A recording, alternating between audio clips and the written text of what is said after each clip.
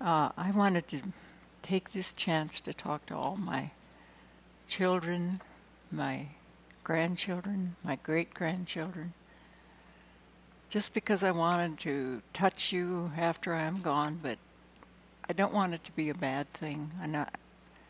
I love you all, and I just hope that these little poems and these stories will make you remember me in a good way.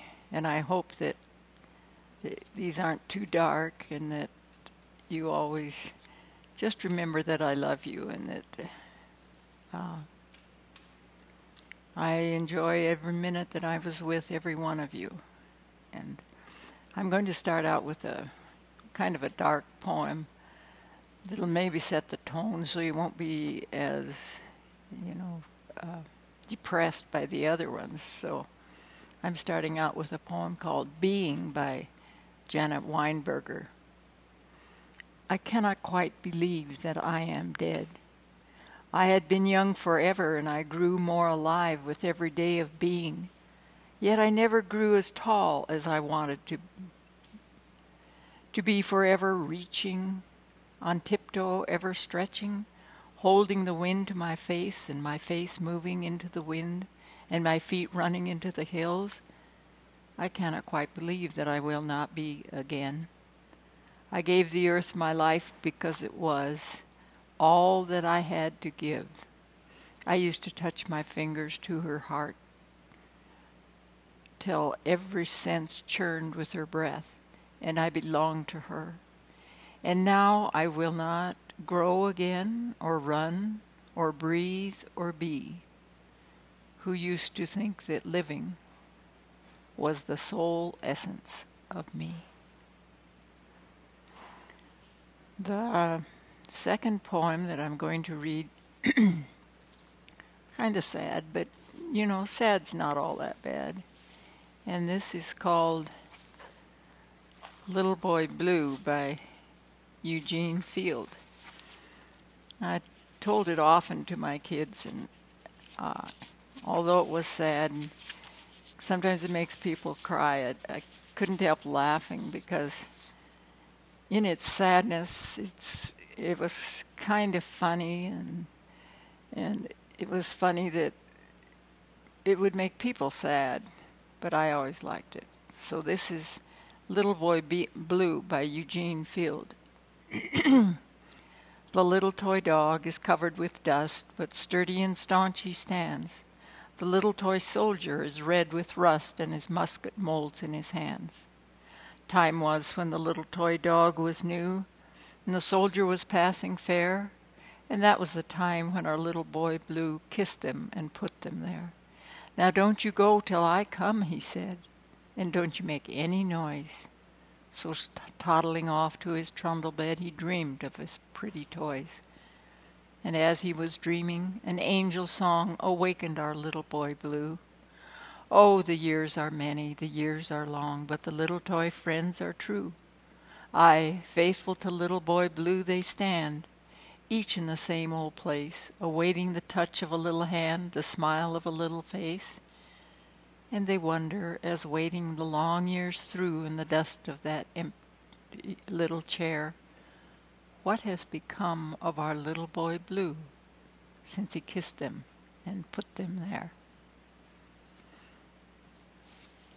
The next one is another one by Eugene Field, and this one isn't sad, so you don't need to worry about getting all misty-eyed, which you probably wouldn't anyway. Okay, this is Winkin', Blinkin', and Nod by Eugene Field. Winkin', Blinkin', and Nod one night sailed off in a wooden shoe, sailed on a river of crystal light into a sea of dew. Where are you going, and what do you wish? The old moon asked the three. We have come to fish for the herring fish that live in this beautiful sea. Nets of silver and gold have we, said Winkin', Blinkin', and Nod. The old moon laughed and sang a song as they rocked in the wooden shoe, and the wind that sped them all night long ruffled the waves of dew. The little stars were the herring fish that lived in the beautiful sea. Now cast your nets wherever you wish, never afeard are we. So cried the stars to the fishermen three, winkin', blinkin', and nod. All night long their nets they threw to the stars in the twinkling foam. Then down from the skies came the wooden shoe, bringing the fishermen home. 'Twas all so pretty a sail it seemed, as if it could not be. And some folk thought 'twas a dream they'd dreamed, of sailing that beautiful sea. But I shall name you the fishermen three, Winkin', Blinkin', and Nod. Winkin' and Blinkin' are two little eyes, and Nod is a little head. And the wooden shoe that sailed the sky is a wee one's trundle bed. So shut your eyes while Mother sings of wonderful sights that be, and you shall see the beautiful things as you rock on the misty sea, where the old shoe rocked the fishermen three, Winkin', Blinkin', and Nod.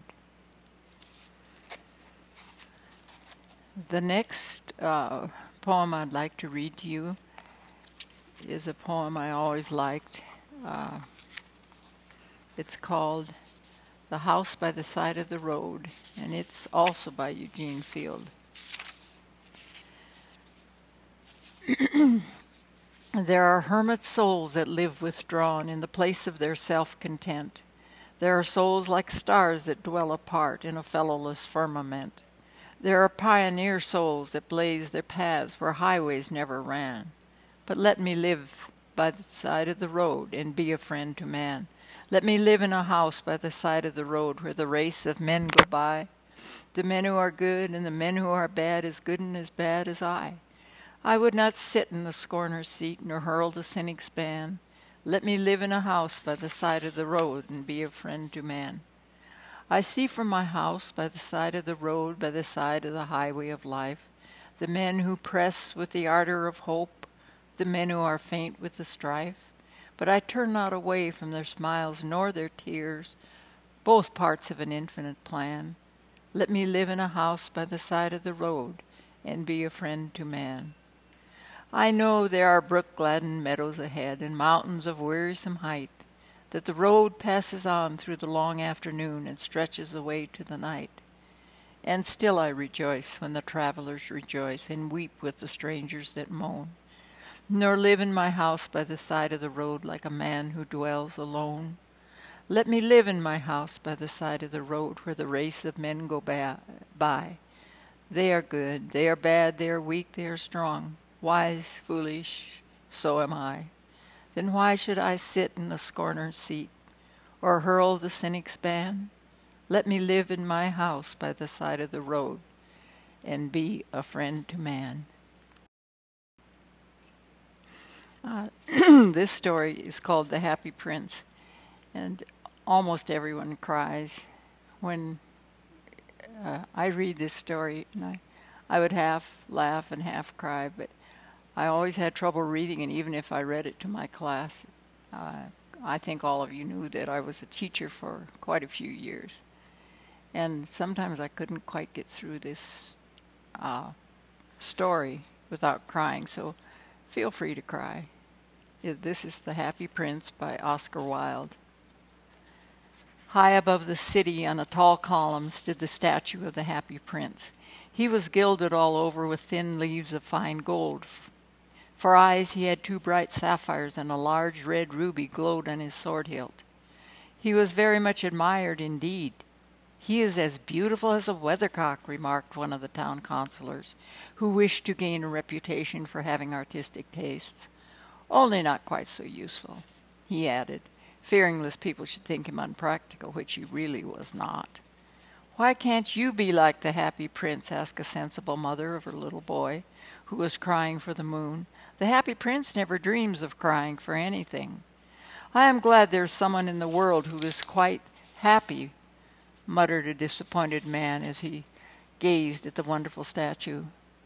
"He looks just like an angel," said the charity children as they came out of the cathedral in their bright scarlet cloaks and their clean white pinafores.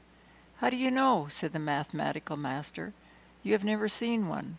"Ah, but we have in our dreams," answered the children.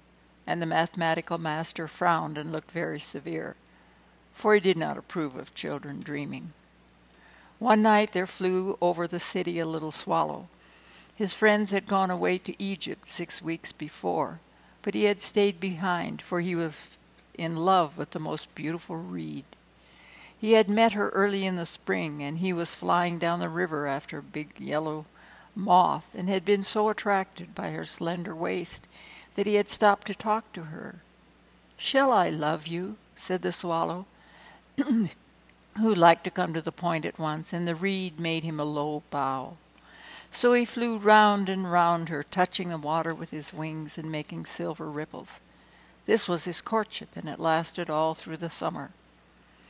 "It is a ridiculous attachment," twittered the other swallows. "She has no money, far too many relatives." And indeed the river was quite full of reeds. Then, when the summer came, they all flew away. After that they had gone, he felt lonely, and he began to tire of his lady love.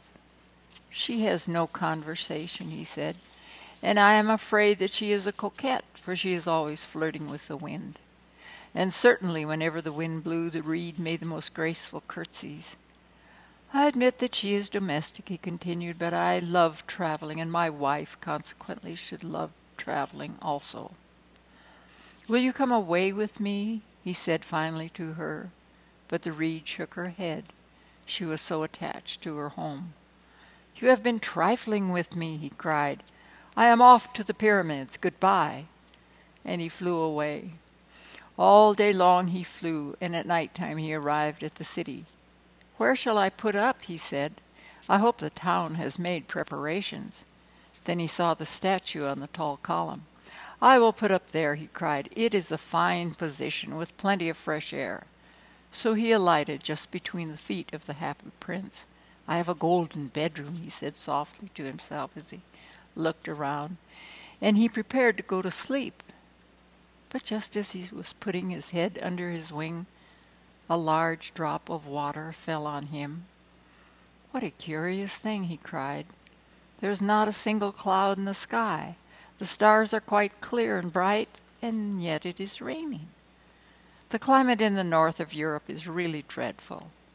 The reed used to like the rain, but that was merely her selfishness." Then another drop fell.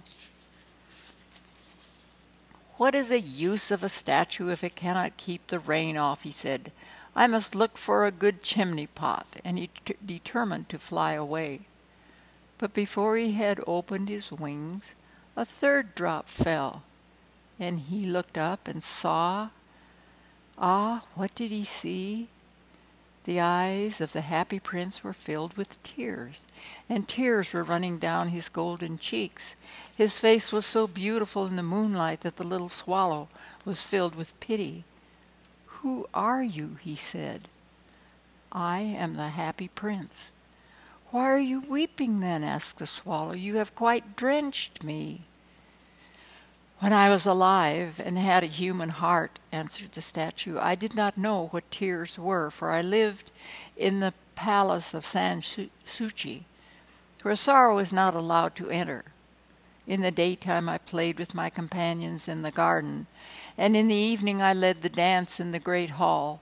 Round the garden ran a very lofty wall, but I never cared to ask what lay beyond it. Everything about me was so beautiful. My courtiers called me the happy prince, and happy indeed I was, if pleasure be happiness. So I lived, and so I died. And now that I am dead, they have set me up here so high that I can see all the ugliness and all the misery of my city. And though my heart is made of lead, yet I cannot choose but weep." "What? He is not solid gold?" said the swallow to himself. He was too polite to make any personal remarks out loud. "Far away," continued the statue in a low, musical voice, "far away in a little street there is a poor house. One of the windows is open, and through it I can see a woman seated at a table. Her face is thin and worn, and she has coarse red hands, all pricked by the needle, for she is a seamstress. She is embroidering passion flowers on a satin gown for the loveliest of the queen's maids of honor to wear at the next court ball. In a bed in the corner of the room, her little boy is lying ill. He has a fever and is asking for oranges. His mother has nothing to give him but river water, so he is crying. Swallow, swallow, little swallow, will you not bring her the ruby out of my sword hilt? My feet are fastened to this pedestal, and I cannot move. I am waited for in Egypt, said the swallow. My friends are flying up and down the Nile and talking to the large lotus flowers.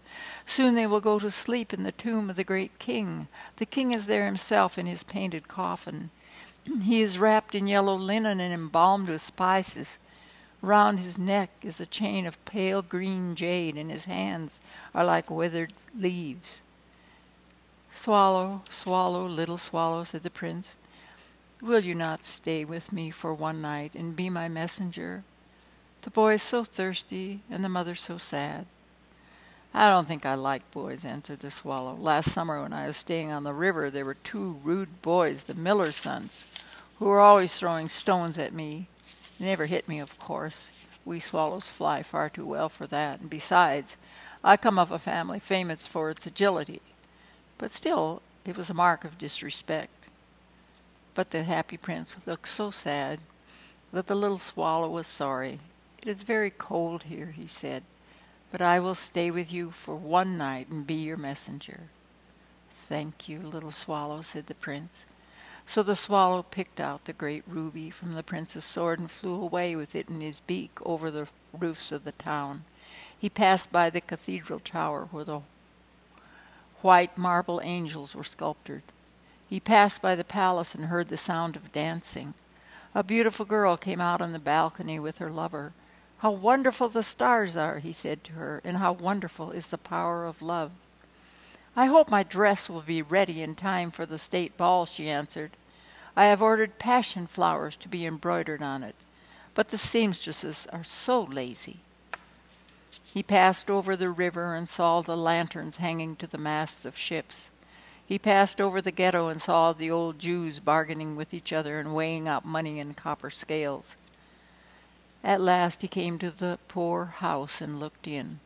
The boy was tossing feverishly on his bed, and the mother had fallen asleep. She was so tired. In he hopped and laid the great ruby on the table beside the woman's thimble. Then he flew gently around the bed, fanning the boy's forehead with his wings. How cool I feel, said the boy. I must be getting better. And he sank into a delicious slumber. Then the swallow flew back to the happy prince and told him what he had done. It is curious, he remarked, but I feel quite warm now, although it is so cold. That is because you have done a good action, said the prince. And the little swallow began to think, and then he fell asleep. Thinking always made him sleepy.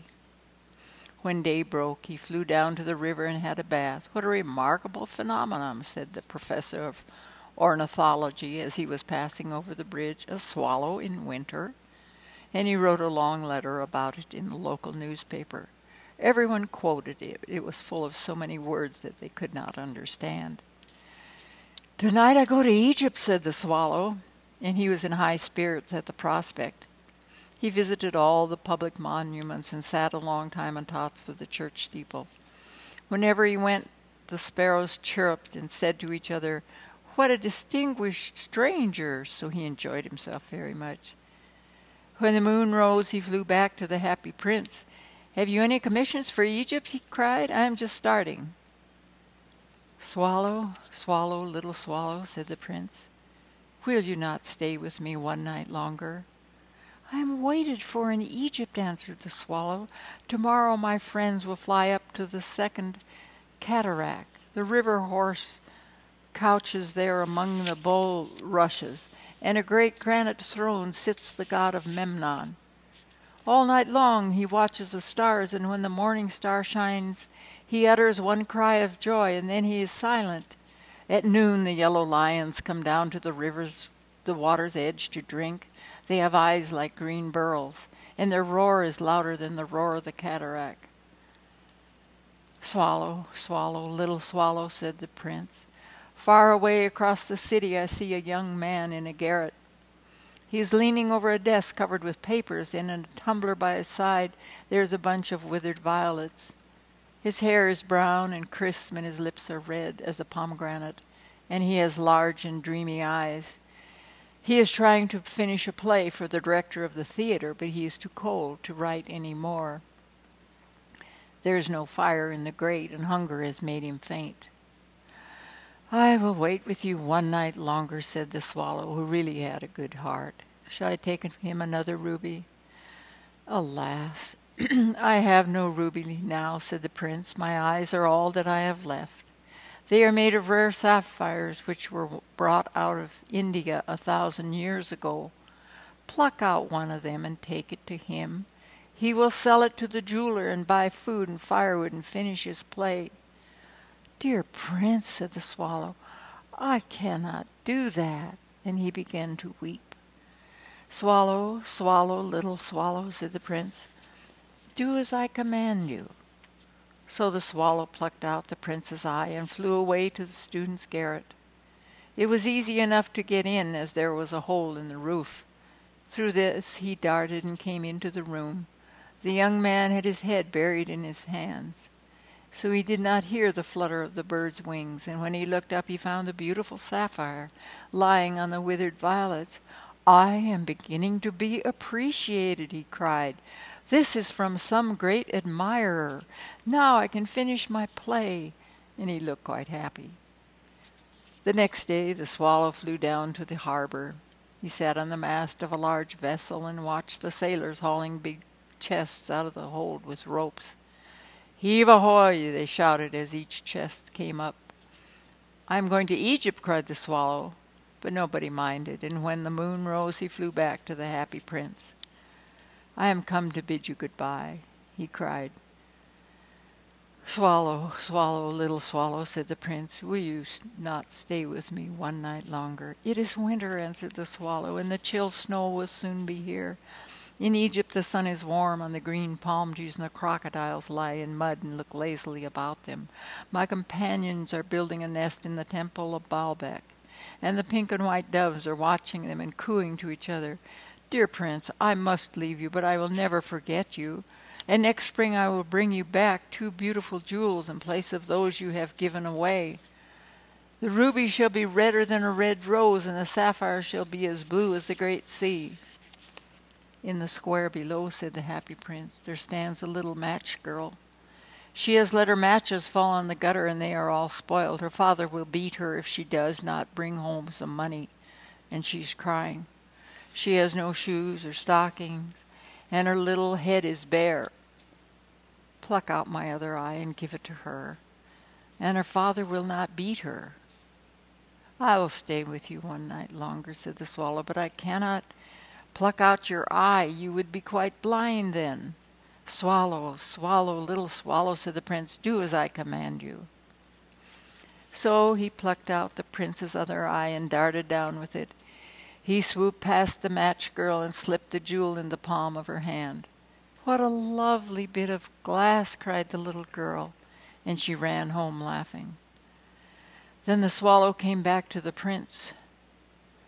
"You are quite blind now," he said, "so I will stay with you forever." "No, little swallow," said the poor prince, "you must go away to Egypt." "I will stay with you always," said the swallow, and he slept at the prince's feet. All the next day he sat on the prince's shoulder and told him stories of what he had seen in strange lands. He told him of the red ibises who stand in long rows on the banks of the Nile and catch goldfish in their beaks, of the Sphinx, who is as old as the world itself and lives in the desert and knows everything of the merchants, who walk slowly by the side of their camels and carry amber beads in their hands, of the king of the mountains of the moon, who is as black as ebony and worships a large crystal, of the great green snake that sleeps in a palm tree and has 20 priests to feed it with honey cakes, and of the pygmies who sail over a big lake on large flat leaves and are always at war with the butterflies. "Dear little swallow," said the prince, "you tell me of marvelous things, but more marvelous than anything is the suffering of men and women. There is no mystery so great as misery. Fly over my city, little swallow, and tell me what you see there. So the swallow flew over the great city and saw the rich making merry in their beautiful houses while the beggars were sitting at the gates. He flew into dark lanes and saw the white faces of starving children looking out listlessly at the black streets. Under the archway of a bridge, 2 little boys were lying in one another's arms to try and keep themselves warm. "How hungry we are," they said. "You must not lie here," shouted the watchman, and they wandered out into the rain. Then he flew back and told the prince what he had seen. "I am covered with fine gold," said the prince. "You must take it off, leaf by leaf, and give it to my poor. The living always think that gold can make them happy."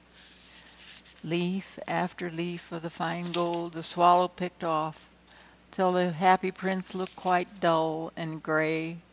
Leaf after leaf of the fine gold he brought to the poor, and the children's faces grew rosier, and they laughed and played games in the street. "We have bread now," they cried. Then the snow came, and after the snow came the frost. The streets looked as if they were made of silver. They were so bright and glistening. Long icicles like crystal daggers hung down from eaves of the houses. Everybody went about in furs, and the little boys wore scarlet caps and skated on the ice. The poor little swallow grew colder and colder, but he would not leave the prince. He loved him too well. He picked up crumbs outside the baker's door when the baker was not looking, and he tried to keep himself warm by flapping his wings. But at last he knew that he was going to die. He had just enough strength to fly up to the prince's shoulder once more. "Goodbye, dear prince," he murmured. "Will you let me kiss your hand?" "I am glad that you are going to Egypt at last, little swallow," said the prince. "You have stayed too long here, but you must kiss me on the lips, for I love you." "It is not Egypt that I am going," said the swallow. "I am going to the house of death. Death is the brother of sleep, is it not?" And he kissed the happy prince on the lips and fell down dead at his feet. At that moment a curious crack sounded inside the statue, as if something had broken. The fact is that the leaden heart had snapped right in two. Certainly was a dreadfully hard frost. Early the next morning the mayor was walking in the square below in company with the town councillors. As they passed the column, he looked up at the statue. "Dear me, how shabby the happy prince looks," he said.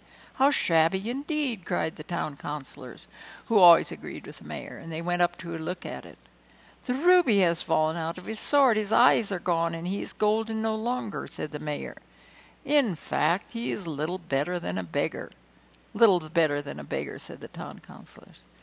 "And here is actually a dead bird at his feet," continued the mayor. "We must really issue a proclamation that birds are not to be allowed to die here." And the town clerk made a note of the suggestion. So they pulled down the statue of the happy prince. "As he is no longer beautiful, he is no longer useful," said the art professor at the university. Then they melted the statue in a furnace, and the mayor held a meeting of the corporation to decide what was to be done with the metal. "We must have another statue, of course," he said. "And it shall be a statue of myself." "Of myself," said each of the town councillors, and they quarreled. When I last heard of them, they were quarreling still. "What a strange thing," said the overseer of the workmen at the foundry. "This broken lead heart, will not melt in the furnace. We must throw it away." So they threw it on the dust heap, where the dead swallow was also lying. "Bring me the 2 most precious things in the city," said God to one of his angels. And the angel brought him the leaden heart and the dead bird. "You have rightly chosen," said God, "for in my garden of paradise this little bird shall sing forever, and in my city of gold the happy prince shall praise me."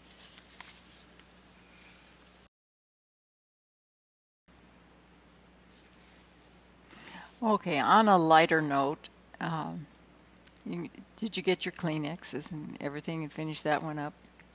Because on a lighter note, this is a poem by Elizabeth Barrett Browning. It's a long one, and I just read this verse 53, which is really well known, and you've probably heard parts of it. So this is it. How do I love thee? Let me count the ways. I love thee to the depth and breadth and heights my soul can reach when feeling out of sight for the ends of being an ideal grace. I love thee to the level of every day's most quiet need by sun and candlelight. I love thee freely as men strive for right. I love thee purely as they turn from praise. I love thee with a passion put to use in my old griefs and with my childhood's faith. I love thee with the love I seem to lose with my lost saints. I love thee with the breath, smiles, tears of all my life. And if God choose, I shall but love thee better after death. This is one of my favorite poems, and it's called Abu Ben Adhem, and it's written by Leigh Hunt. Abu Ben Adhem, may his tribe increase, awoke one night from a deep dream of peace, and saw within the moonlight in his room, making it rich and like a lily in bloom, an angel writing in a book of gold. Exceeding peace had made Ben Adhem bold, and to the presence in the room he said, What writest thou? The vision raised its head, and with a look made of all sweet accord, answered, The names of those who love the Lord.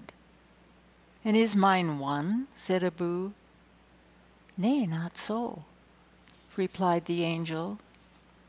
Abu spoke more low, but cheerily still, and said, I pray thee then, write me as one that loves his fellow men. The angel wrote and vanished.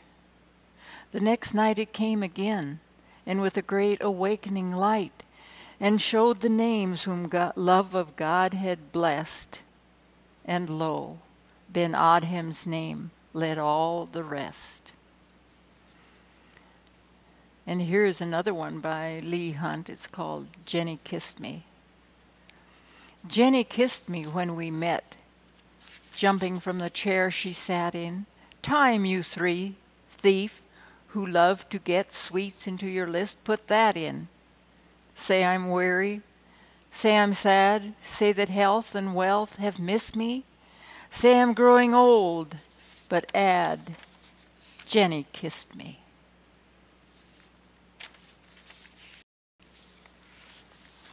Okay, this is a poem by Rudyard Kipling called Gunga Din, and all of us in the family learned to love it because my dad had memorized a lot of it, and he'd say different phrases of this, and it's so still clear in my mind the way he would recite to us part of Gunga Din, and this is it. This is Gunga Din by Rudyard Kipling. You may talk of gin and beer when you're quartered safe out here, and you're sent to penny fights and Aldershot it. But if it comes to slaughter, you will do your work on water, and you'll lick the bloomin' boots of him that's got it.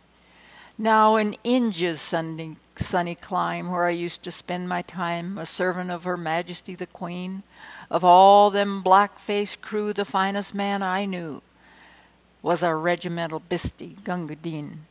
He was Din, Din, Din, you limpin' lump of brick dust, Gunga Din. High slippery hitheroo, water, get it, Panelu, you squidgy-nosed old idol, Gunga Din.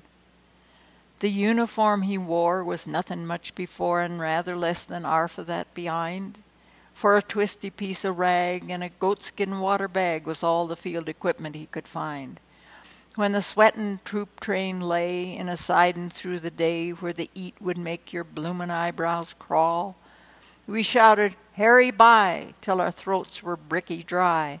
Then we whopped him 'cause he couldn't serve us all. It was Din, Din, Din, you heathen, where the mischief have you been? You put some jewelry in it, or I'll marrow you this minute if you don't fill up my helmet, Gunga Din. He would dot and carry one till the longest day was done, and he didn't seem to know the use of fear. If we charged or broke or cut, you could bet your bloomin' nut you'd be waitin' 50 paces right flank near. With its music on his back, he would skip with our attack and watch us till the bugles made retire. And for all his dirty-eyed, he was white, clear white inside, when he went to tend the wounded under fire. It was din, din, din, with the bullets kicking dust spots on the green. When the cartridges ran out, you could hear the front file shout, "Hi, ammunition mules on Gunga Din."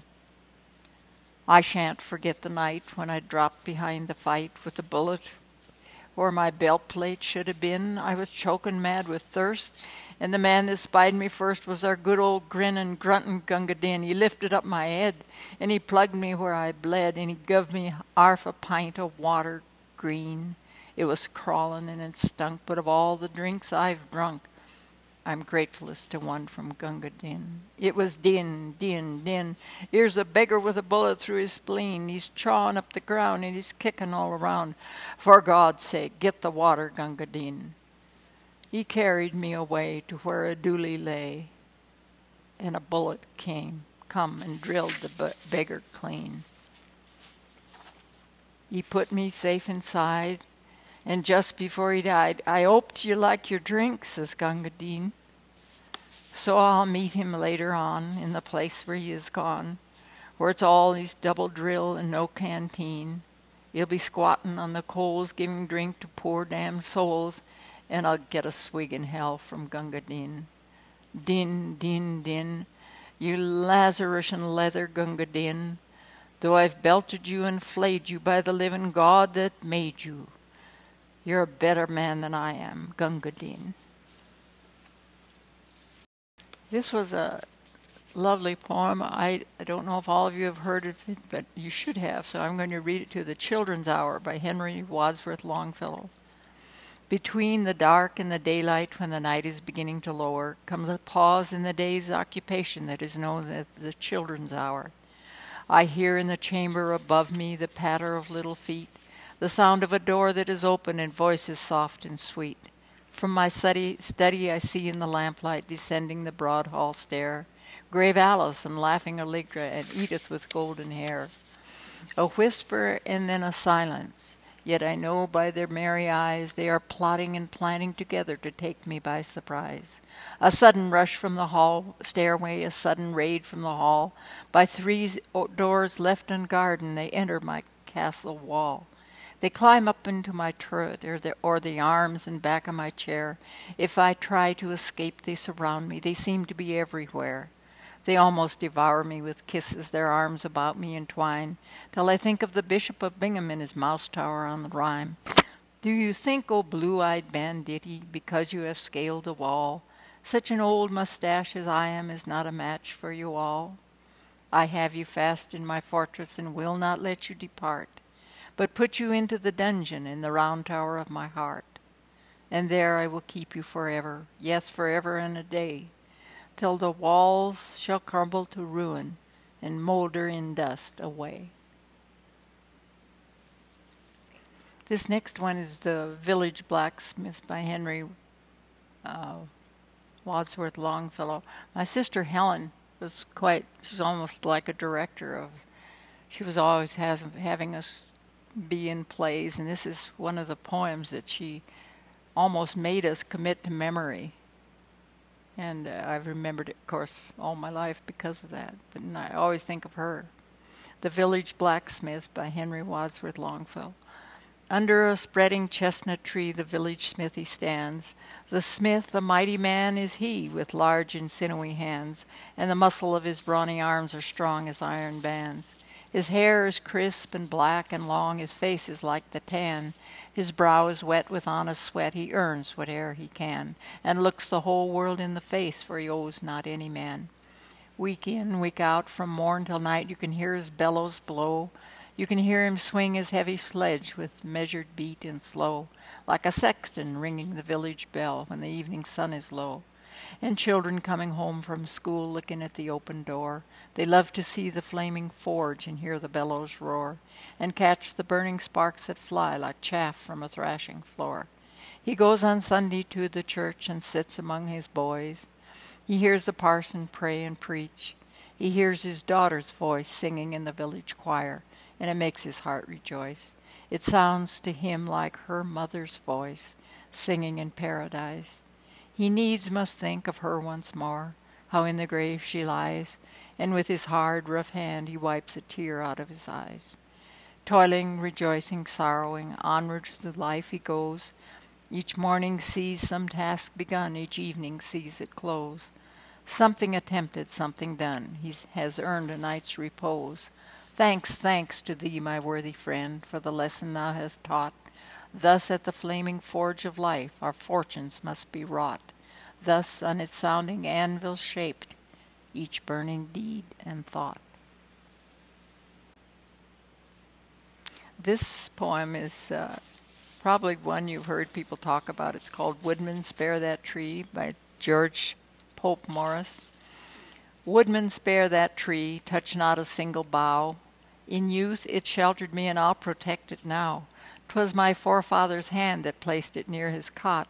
There, woodman, let it stand, thy axe shall harm it not. That old familiar tree, whose glory and renown are spread o'er land and sea, and wouldst thou hew it down? Woodman, forbear thy stroke, cut not its earth-bound ties. O spare that aged oak, now towering to the skies. When but an idle boy I sought its grateful shade, and all that gushing joy. Here too my sisters played, my mother kissed me here, my father pressed my hand. Forgive this foolish tear, but let that old oak stand. My heartstrings round thee cling, close as thy bark, old friend. Here shall the wild bird sing, and still thy branches bend. Old tree, the storm will brave, and woodman, leave the spot. While I've a hand to save, thy axe shall harm it not. Now this is by Edgar Allan Poe, and there will be others by Edgar Allan Poe if we have space. But all of his are such fun to read. And this one's called Annabel Lee. It was many and many a year ago in a kingdom by the sea that a maiden there lived whom you may know by the name of Annabel Lee. And this maiden she lived with no other thought than to love and be loved by me. I was a child and she was a child in this kingdom by the sea, but beloved with a love that was more than love, I and my Annabel Lee, with a love that the winged seraphs of heaven coveted her and me, and this was the reason that long ago in this kingdom by the sea a wind blew out of a cloud, chilling my beautiful Annabel Lee, so that her high-born kinsman came and bore her away from me, to shut her up in a sepulchre in this kingdom by the sea. The angels, not half so happy in heaven, went envying her and me. Yes, that was the reason, as all men know in this kingdom by the sea, that the wind came out of the cloud by night, chilling and killing my Annabel Lee. But our love, it was stronger by love far than the love of those that were older than we, of many far wiser than we, and neither the angels in heaven above nor the demons down under the sea can ever dissever my soul from the soul of the beautiful Annabel Lee. For the moon never beams without bringing me dreams of the beautiful Annabel Lee, and the stars never rise but I feel the bright eyes of the beautiful Annabel Lee. And so all the night tide I lie down by the side of my darling, my life and my bride, in her sepulchre there by the sea, in her tomb by the sounding sea. This one is Maud Muller by John Greenleaf Whittier. Maud Muller on a summer's day raked the meadow sweet with hay. Beneath her torn hat glowed the wealth of simple beauty and rustic health. Singing she wrought, and her merry glee the mock-bird echoed from his tree. But when she glanced at the far-off town, while from its hill slope looking down, the sweet song died, and a vague unrest and a nameless longing filled her breast, a wish that she hardly dared to own for something better than she had known. The judge rode slowly down the lane, smoothing his horse's chestnut mane. He drew his bridle in the shade of the apple trees to greet the maid, and ask a draught from the spring that flowed through the meadow across the road. She stooped where the cool spring bubbled up and filled for him her small tin cup, and blushed as she gave it, looking down on her feet so bare and her tattered gown. "Thanks," said the judge, "a sweeter draught from a fairer hand was never quaffed." He spoke of the grass and flowers and trees, of the singing birds and the humming bees. They talked of the haying and wondered whether the cloud in the west would bring foul weather, and Maud forgot her briar-torn gown and her graceful ankles bare and brown, and listened while a pleased surprise looked from her long-lashed hazel eyes. At last, like one who for delay seeks a vain excuse, he rode away. Maud Muller looked and sighed. Ah me, that I the judge's bride might be. He would dress me up in silk so fine, and praise and toast me at his wine. My father should wear a broad-cloth coat, and my brother should sail a painted boat. I'd dress my mother so grand and gay, and the baby should have a new toy each day, and I'd feed the hungry and clothe the poor, and all should bless me who left our door. The judge looked back as he climbed the hill and saw Maud Muller standing still. A form more fair, a face more sweet, ne'er hath it been my lot to meet. And her modest answer and graceful air show her wise and good as she is fair. Would she were mine, and I today like her a harvester of hay. No doubtful balance of rights and wrongs, no weary lawyers with endless tongues, but low of cattle and song of birds, and health and quiet and loving words. But he thought of his sister, proud and cold, and his mother, vain of her rank and gold. So closing his heart, the judge rode on, and Maud was left in the field alone. But the lawyers smiled that afternoon when he hummed in court an old love tune, and the young girl mused beside the well till the rain on the unraked clover fell. He wedded a wife of richest dower, who lived for fashion as he for power. Yet oft in his marble hearth bright glow he watched a picture come and go, and sweet Maud Muller's hazel eyes looked out in their innocent surprise. Oft when the wine in his glass was red, he longed for the wayside well instead, and closed his eyes on his garnished rooms to dream of meadows and clover blooms. And the proud man sighed with a secret pain. Ah, that I were free again, free as when I rode that day where the barefoot maiden raked the hay. She wedded a man unlearned and poor, and many children played round her door. But care and sorrow and childbirth pain left their traces on heart and brain. And oft when the summer sun shone hot on the new-mown hay in the meadow lot, and she heard the little spring brook fall over the roadside through the wall, in the shade of the apple tree again she saw a rider draw his rein. And gazing down with a timid grace, she felt his pleased eyes read her face. Sometimes her narrow kitchen walls stretched away into stately halls. The weary wheel to a spinnet turned, a tallow candle an astral burned. And for him who sat by the chimney lug, dozing and grumbling o'er pipe and mug, a manly form at her side she saw, and joy was duty and love was law. And she took up her burden of life again, saying only, "It might have been." Alas for maiden, alas for judge, for rich repiner and household drudge. God pity them both, and pity us all, who vainly the dreams of youth recall. For of all sad words of tongue or pen, the saddest are these, "It might have been."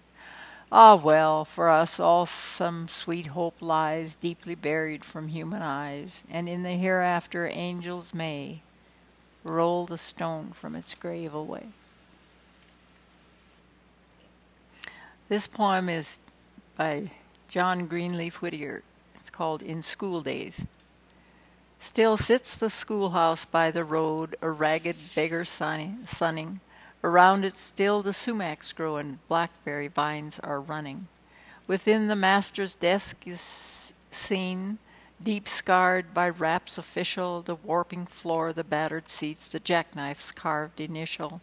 the charcoal frescoes on its wall, its doors worn sill betraying the feet that creeping slow to school went snoring out to playing. Long years ago a winter sun shone over it at setting, lit up its western window panes and low eaves icy fretting. It touched the tangled golden curls and brown eyes full of grieving, of one who still her steps delayed when all the school were leaving. For near her stood the little boy, her childish favor singled, his cap pulled low upon a face where pride and joy were mingled, pushing with restless feet the snow.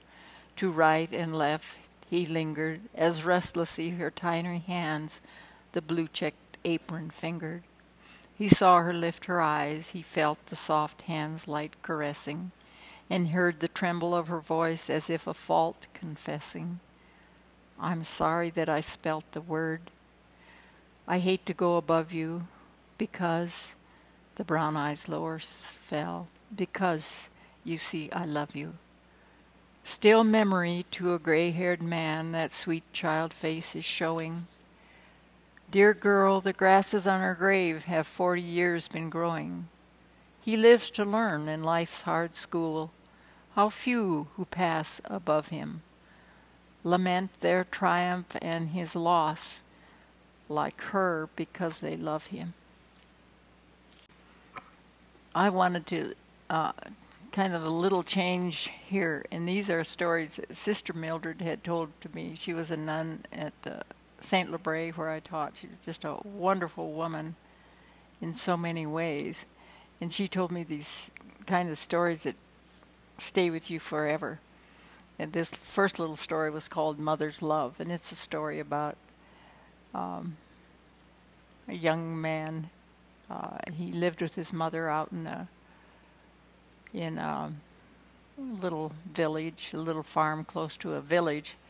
And one day he got terribly angry at something that she had done, and he killed her.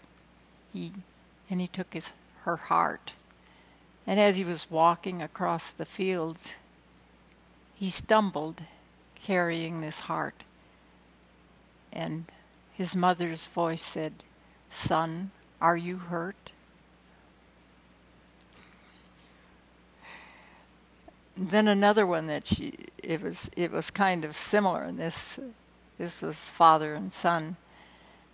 It's a story of in the olden days how the fathers used to live with the family, and as he grew older and older, and one day the son was just so upset with his father that he dragged him out across there, beating and pushing him and shoving him. Then he got to a place beyond the field, and his father said, "Son, you can stop now. This is as far as I dragged my father." And then the last one is about truth, and it's a little bit, I don't know, you're just going to have to think what you can about it. Katie had some thoughts about it when I told it to her in the car. Anyway, truth. There were these young men, there were 4 of them, and they wanted to find out just what truth was, and they talked and talked and talked, and they worked and worked and worked, and they read and read and read, and they finally decided that they would give over to this one the search for the truth. So this one that they had appointed walked over fields, he walked over mountains, he crossed seas, and finally over blistering and through blistering deserts, he finally found truth in this cave. And it was an old crone sitting back in this corner, and she was ugly.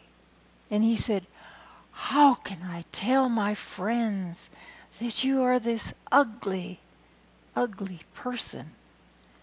And the old crone says, "Tell them I am beautiful." That's truth. All right, this is a poem by Edward Rollins Sill. It's called The Fool's Prayer. The royal feast was done. The king sought some new sport to banish care, and to his jester cried, "Sir fool, kneel now and make for us a prayer." The jester doffed his cap and bells and stood the mocking court before. They could not see the bitter smile behind the painted grin he wore. He bowed his head and bent his knee upon the monarch's silken stool.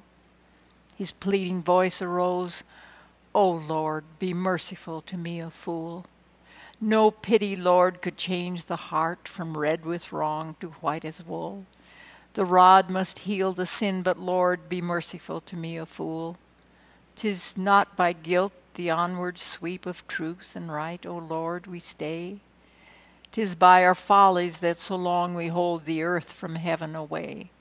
These clumsy feet, still in the mire, go crushing blossoms without end. These hard, well-meaning hands we thrust among the heartstrings of a friend. The ill-timed truth we might have kept, who knows how sharp it pierced and stung? The word we had not sense to say, who knows how grandly it had rung? Our faults no tenderness should ask, the chastening stripes must cleanse them all. But for our blunders, oh, in shame, before the eyes of heaven we fall. Earth bears no balsam for mistakes. Men crown the knave and scourge the fool, the tool that did his will. But thou, O Lord, be merciful to me, a fool. The room was hushed. In silence rose the king, and sought his gardens cool, and walked apart and murmured low, "Be merciful to me, a fool." I wasn't quite aware of the prejudice I held from, I had grown up with, my dad had a certain kind of prejudice, and I think my mother did too, but we didn't really become aware of it till we were going to college, and we had a black professor up there, and he started pointing out the things like nigger in the woodpile and things that we'd always said that we didn't realize, how they might have hurt people. And I guess that was the beginning of this epiphany I had about prejudice and just how bad it was. And this one poem that I always remembered was, it was always reminded me of that and our epiphany, I guess. And the little poem was, "Once riding in old Baltimore, head filled, heart filled with glee, I saw a Baltimorean keep looking straight at me. Now he was 6 and very small, and I was no whit bigger, and so I smiled at him, and he stuck out his tongue and called me nigger. I saw the whole of Baltimore from June until December. Of all the things that I saw there, that's all that I remember." Okay, this is a poem by William Henley called Invictus. Out of the night that covers me, black as the pit from pole to pole, I thank whatever gods may be for my unconquerable soul. In the fell clutch of circumstance I have not winced nor cried aloud. Under the bludgeonings of chance my head is bloody but unbowed. Beyond this place of wrath and tears looms but the horror of the shade, and yet the menace of the years finds and shall find me unafraid. It matters not how strait the gate, how charged with punishments the scroll. I am the master of my fate. I am the captain of my soul. Another thing that you probably know of me is that I'm anti-war. I just think that, war is so stupid that we kill one another, and in another generation we're friends. And one of the things that really struck me in this anti-war poem by Siegfried Sassoon, "Does it matter? Does it matter losing your legs? For people will always be kind, and you need not show that you mind when the others come in after hunting to gobble their muffins and eggs. Does it matter losing your sight? There's such splendid work for the blind, and people will always be kind. As you sit on the terrace, remembering and turning your face to the light, do they matter, those dreams from the pit? You can drink and forget and be glad, and people won't say that you're mad, for they'll know you fought for your country, and no one will worry a bit.